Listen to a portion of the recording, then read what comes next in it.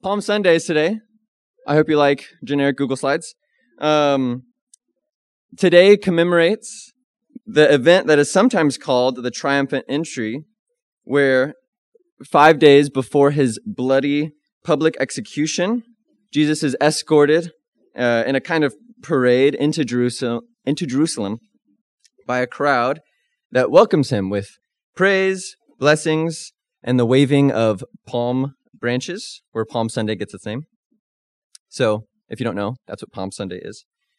And this event is rich with irony. The people accept him on the basis of what they expect him to be or do, but they reject him later on the basis of who he really is or does. They shout, "Blessed is the King who comes in the name of the Lord," only days later to shout, "Away with this man, release Barabbas to us." Barabbas, the murderer insurrectionist. What happened in between? That's the point of this slide. On the left, you can read it. What happened in between? Within less than a week's time, they go from one extreme to the other. What did they discover that turned them away from Jesus and to this other man? Maybe it's because they desired an insurrectionist the whole time, and they expected Jesus to fit that role. But Jesus proved himself to be what they didn't expect. And if I knew anything about sports, I might make a kind of a sports analogy. Like maybe you're a diehard fan of one sports team, and after your team plays against another team, suddenly you're a diehard fan of that rival team. But what happened? What would happen during that game to cause you to switch allegiances like that? I would guess that the first team had lost, the team that you were originally a fan of, and that what you're actually a fan of isn't the team itself, but is just of winning. And I think we can agree that I know a lot about sports.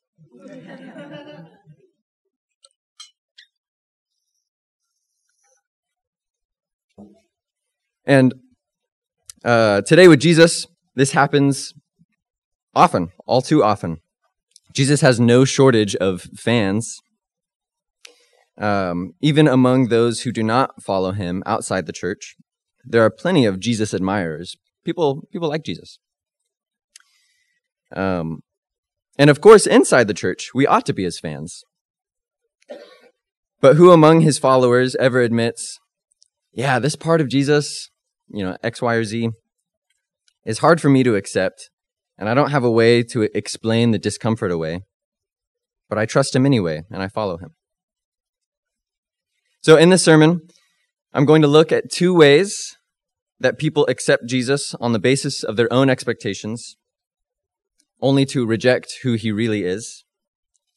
And I'll draw the examples from Luke chapters 19 through 23. It's big. I'm not going to talk about it all, but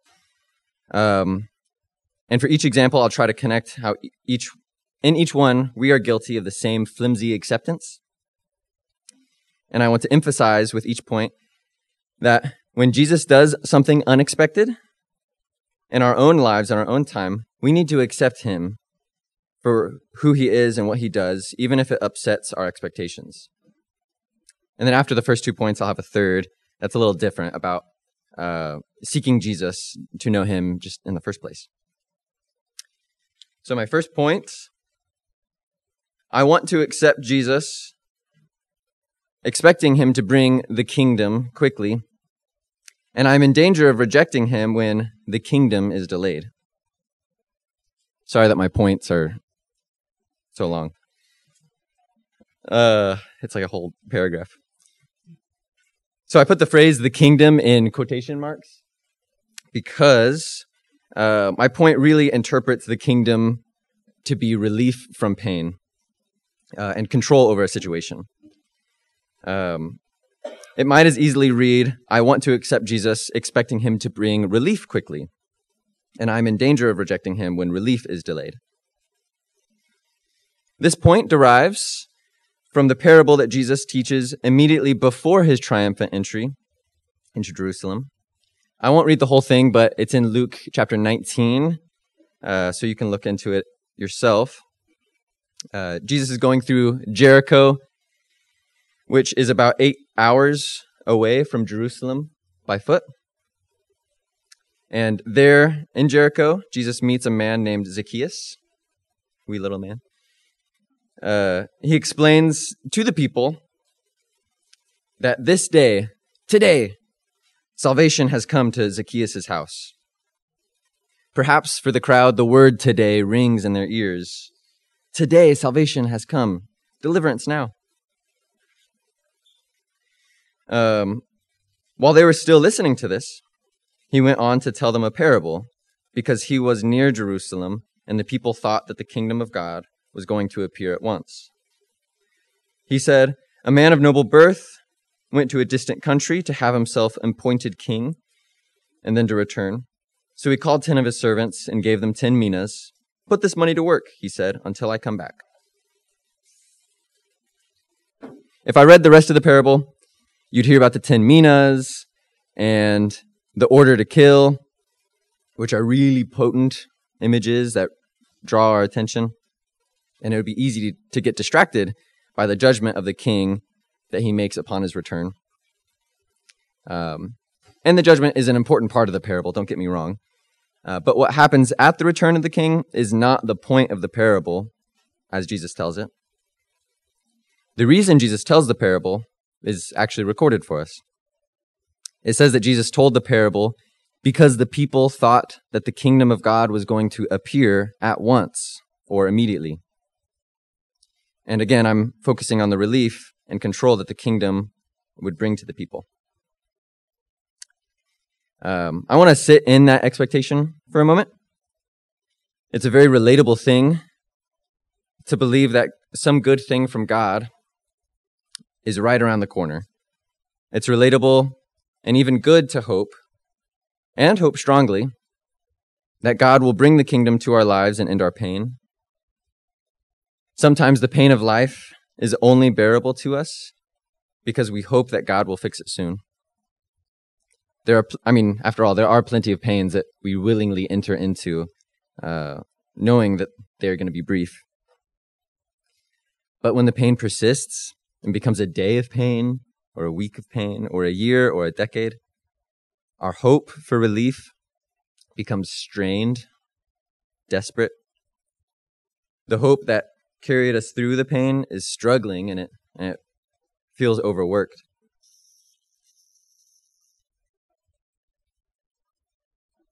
Then there it is, a sign that God is at work. Perhaps our pain will finally come to an end. So I don't know why, but for some reason it reminds me of the TV show Lost, where in the show there's a mysterious button that they have to push every 108 minutes. And somehow that prevents world destruction. I don't know. You have to watch the show. Typically, the button presser is utterly alone. He carries the burden alone. And it might be easy for him for the first few days to press the button every 108 minutes. But as time goes on, the person responsible to press the button becomes stretched. He can never get a night's sleep uninterrupted. He can never travel outside of a 50-minute radius. He never has anyone to vent his frustrations to because he's alone. He never has anyone to connect with. But then, a plane crashes on the island. And the button presser guy thinks, maybe somebody else can take my place. Maybe I can finally be free. Maybe I can have relief. I've pressed this button for so long.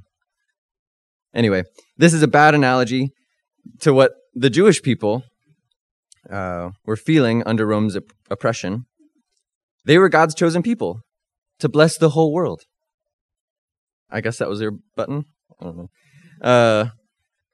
The responsibility to be God's blessing rested with them.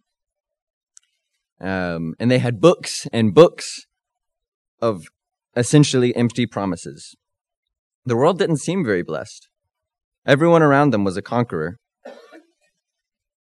But After cycles of brutal, dominating rulers, the empty promises in those books were looking like they were about to fill up.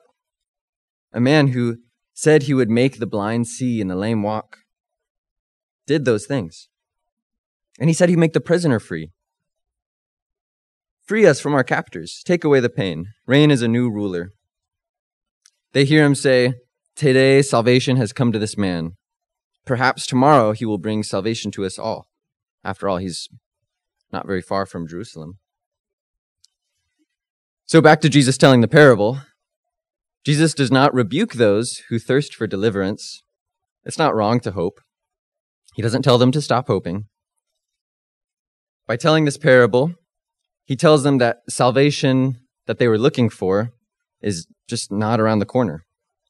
It won't come immediately. The man of noble birth will go away to a far away place to be appointed king and then return.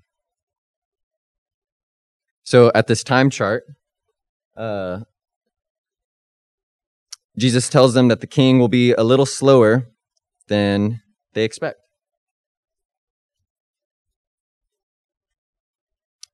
He tells them basically, your pain will not come to an end today or tomorrow. You will still need your hope to carry you through. And it just so happens that the example I picked is not between the entry and the crucifixion, but I could have just as easily picked the teaching in Luke 21, where Jesus says that the temple and Jerusalem itself will be overtaken and destroyed before the coming of the kingdom. They won't just have to wait, they'll have to suffer in the downtime. And for some of them, this is too much to bear. They expected relief. They depended on quick relief. For them, Jesus is too slow. Barabbas, the insurrectionist, he represents quick relief.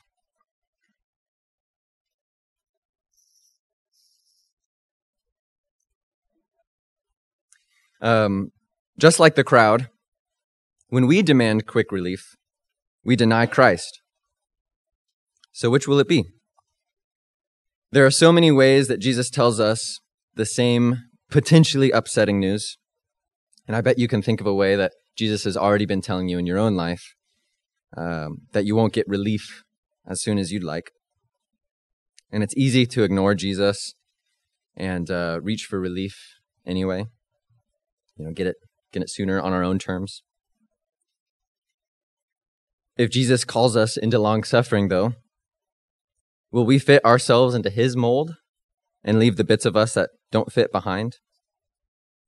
If you try to fit Jesus into your mold, you won't get the full Jesus. To my second point, I want to accept Jesus because I expect that he will allow me to fight, and I'm in danger of rejecting him because he demands self-rejection. Sorry again for the paragraph-long points. For this point, I'll focus on Peter. Peter is one of the 12 disciples, 12 apostles, and he's among the crowd of disciples at the triumphant entry, just like everybody else. And just like everybody else, he's not present at the crucifixion. So the same question is begged. What changed for Peter? Was he expecting Jesus? What was he expecting Jesus to do in Jerusalem? How did he go from one extreme to the other? So we look at Luke 22, some of the scenes that Peter has in that chapter just before the crucifixion in Luke 23. Well, it's clear that at the Last Supper, after years of following Jesus, Peter is still just interested in power. All the disciples are arguing at the table about who's the greatest. Satan is in the process of sifting his disciples. Jesus' disciples, I mean. Jesus tells Peter that he prayed for Peter. And Peter declares that he is ready to follow Jesus to prison and to death. What does Peter have in mind when he asks that question? When he makes that statement that he's willing to follow Jesus to prison and to death? I have a hard time believing that Peter means that he will willingly enter into prison or willingly enter into death. What I think Peter means is, I will fight for you, even against great resistance, even if it means prison or death. I won't stop fighting. It's probably similar to Gimli saying, "You have my axe." Gimli isn't trying to loan Frodo his axe. He's offering to fight for him. And I've sometimes read this as Peter making a nice claim to stick with Jesus and to be his friend, but that maybe he later chickens out of his commitment because he's afraid to get caught. But now I think that Peter would have done exactly what he said he would do if it were in the context of a brawl. But a brawl is not what Peter gets. Later in the garden, Jesus willingly gives himself up to the authorities. Peter draws his sword and strikes. He's ready to go to prison and fight to the death. He's ready for the honorable death of a warrior. But Jesus takes the pathetic death of compliance, non-resistance. On top of that, Jesus forbids Peter from taking any action. "No more of this," Jesus says as he heals the wound that Peter's sword inflicted. If he were disarmed by his enemy, I'm sure Peter would have just used his hands. But Peter was disarmed by his master. Thus, the wind is taken from Peter's sails. His fast-beating heart pumps adrenaline, but has no release. His master is being taken away, and he can't do anything about it. His plan fell through. So along with everybody else, Peter leaves Jesus.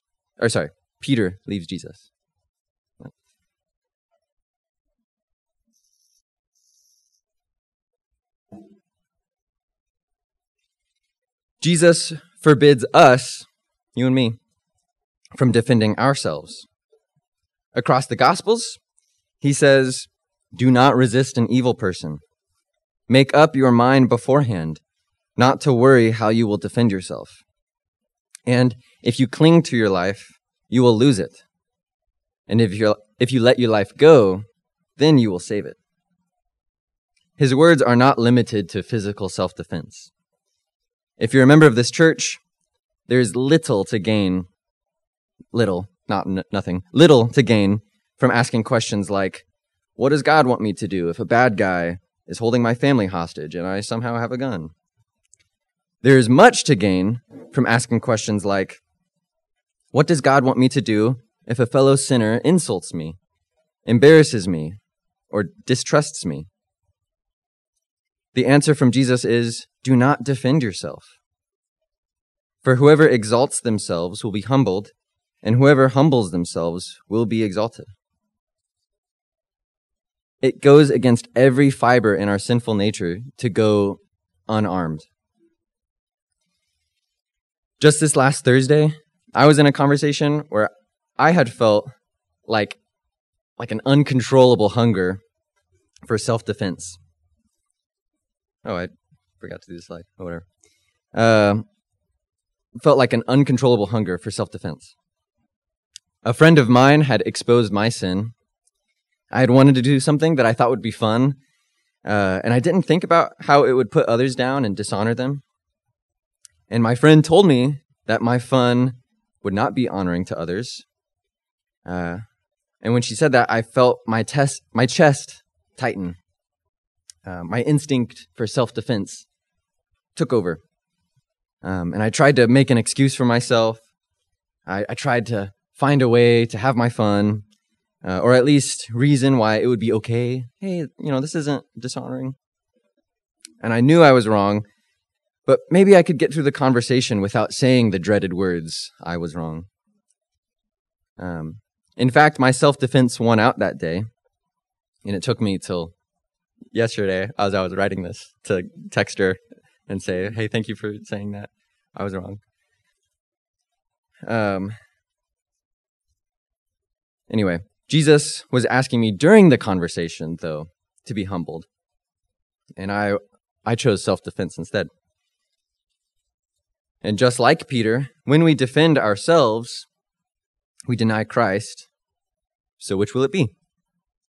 If Christ calls us to put down our sword of self-defense, will we fit ourselves into his mold and leave the bits of us that don't fit behind? If you try to fit Jesus into your mold, the Jesus you get is not Jesus at all. So it brings me to my third point, and that is, I'm not even interested in discovering more of Jesus' character. Or rather, I am in danger of being not interested in discovering more of Jesus' character. My final point does not draw from a particular story from Jesus' time in and around Jerusalem. The point is simply what I think God might have for some of the people in this room. I think that many people are stuck here at the left side, at the accepted Jesus part, and the question marks in the middle are Jesus revealing more of himself. And we're stuck before that. We don't want to get into those question marks. We don't really know much about Jesus, but we like him well enough to accept him, to come to church, to occasionally do some spiritual discipline and call it a day. But discovering more of Jesus maybe scares you or just sounds plain hard. If I learn more of Jesus, what if he asks me to change? What happens if I don't want to change? I like who I am right now. Will I reject him? Will he reject me? I'll be honest, I really like who I am right now, to the point where I find it hard sometimes to ask God, what do you want, Lord? Like, honestly, what do you want? And who are you, and how can I look more like you? It terrifies me that God might ask me to leave some part of myself behind so I can fit into his mold. If you like the way that you are right now, you also might be stuck here too on this left-hand side. And if following Jesus has been pretty comfortable for you lately, then maybe you're also stuck at this left-hand side. And don't make Scripture into an idol, but if you haven't been in Scripture trying to learn about Jesus' character, maybe you're also stuck on this left-hand side. And for you, I don't have like a straightforward answer, but I do have a prayer. It's selected verses from Psalm 27. It's a prayer that desperately wants to know more of God, and that asks God and trusts that God will be accepting after he reveals himself.